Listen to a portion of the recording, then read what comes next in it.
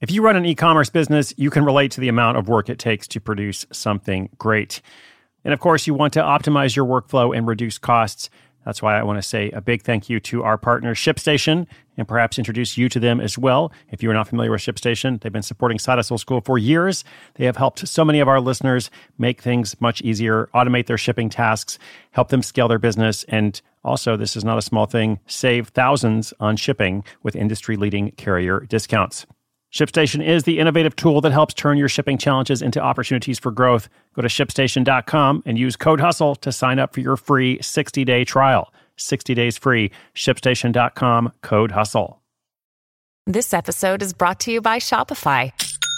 Forget the frustration of picking commerce platforms when you switch your business to Shopify, the global commerce platform that supercharges your selling wherever you sell. With Shopify, you'll harness the same intuitive features, trusted apps, and powerful analytics used by the world's leading brands. Sign up today for your $1 per month trial period at shopify.com/tech, all lowercase. That's shopify.com/tech.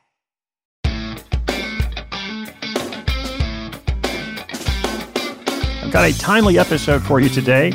Welcome to Side Hustle School. Thanks for tuning in. We're going to talk today about OnlyFans. That's right, the platform or network known as OnlyFans. How many times have we talked about OnlyFans on the podcast? Exactly 0, I think. Maybe we've mentioned it a couple of times, but I don't actually feature a lot of OnlyFans content or creators, and that's because we keep it pretty family-friendly here on the podcast. In case you're not familiar, the OnlyFans platform had tremendous growth at the beginning of the pandemic, largely due to amateur online sex workers, actually I should say sometimes professional online sex workers, who solicited supporters through the platform. Now, some of these performers have done very well. There's been lots of news stories about them earning tens of thousands of dollars a month, though of course I think it's also good to point out that many others have not done so well. Now, today's caller, this brings me to the focus of today's episode because it is a family-friendly podcast. Today's caller does not want to do that kind of work. She's wondering about using the platform for something much more PG-rated. Okay, so OnlyFans was not originally set up to be primarily or exclusively for adult entertainment. It's just kind of turned out that way. So she's wondering, can you use it for other things? And of course, people do, but there are some questions that kind of come up about that. So also one note, in the time since this question has come in, the rules have changed once again. So the OnlyFans ban on adult content has actually been lifted, what she's referring to in her question. So that's going to factor a bit into the answer as well. So I will address that in my answer. First, a shout out to our sponsor, and then the detailed question.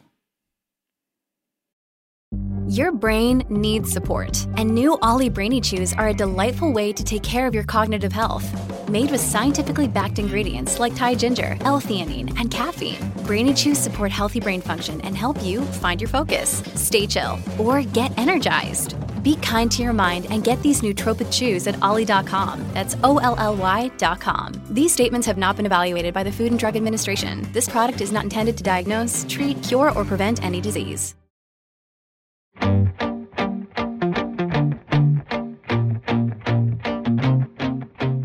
Hi, Chris. This is Stacy, and I recently started listening to the show.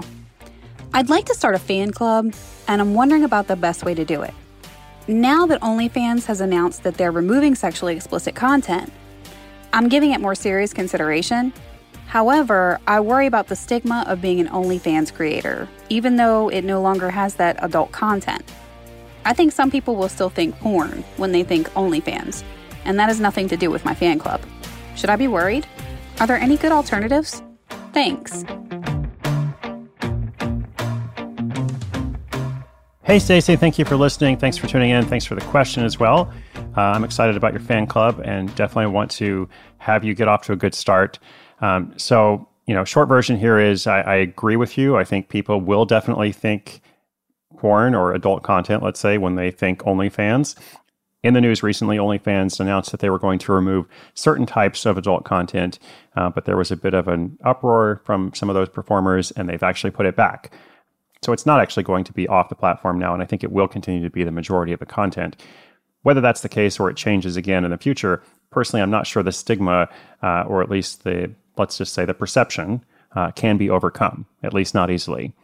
So it's not a perfect comparison, but there's a number of far-right political networks that exist as an alternative to Twitter or Facebook. And so some of these networks, they aspire to go mainstream. They say that they don't want to just be about politics.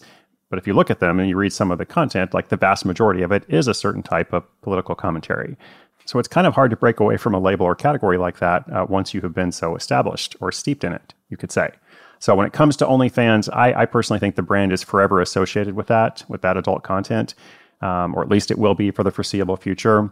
And in the world of social platforms and networks, a lot of things can happen in the foreseeable future. So I would look at Patreon. I think that's the most obvious alternative, the most direct comparison. But I would also consider building your audience on a network like TikTok, or at least attracting an audience on a network like TikTok that's beginning to offer more monetization opportunities. And eventually you want to get them off TikTok and onto your website and such. But we've talked about that elsewhere. Overall, as we have seen before, if you have audience, you have lots of options. If you don't, it's much harder. So whatever decision you make it first and foremost with the question of where can I recruit and cultivate and nurture an audience? That's my 2 cents on that. Thank you again for the question. Listeners, if you have a question, sidehustleschool.com/questions. We'll continue to feature them throughout the year, along with updates from other listeners as they launch their projects. I'll let you know if I make an OnlyFans account myself, but probably not going to happen.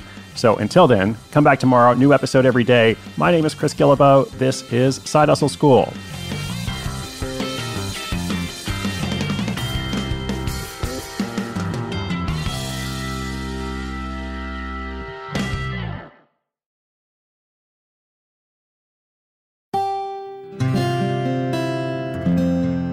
From the Onward Project.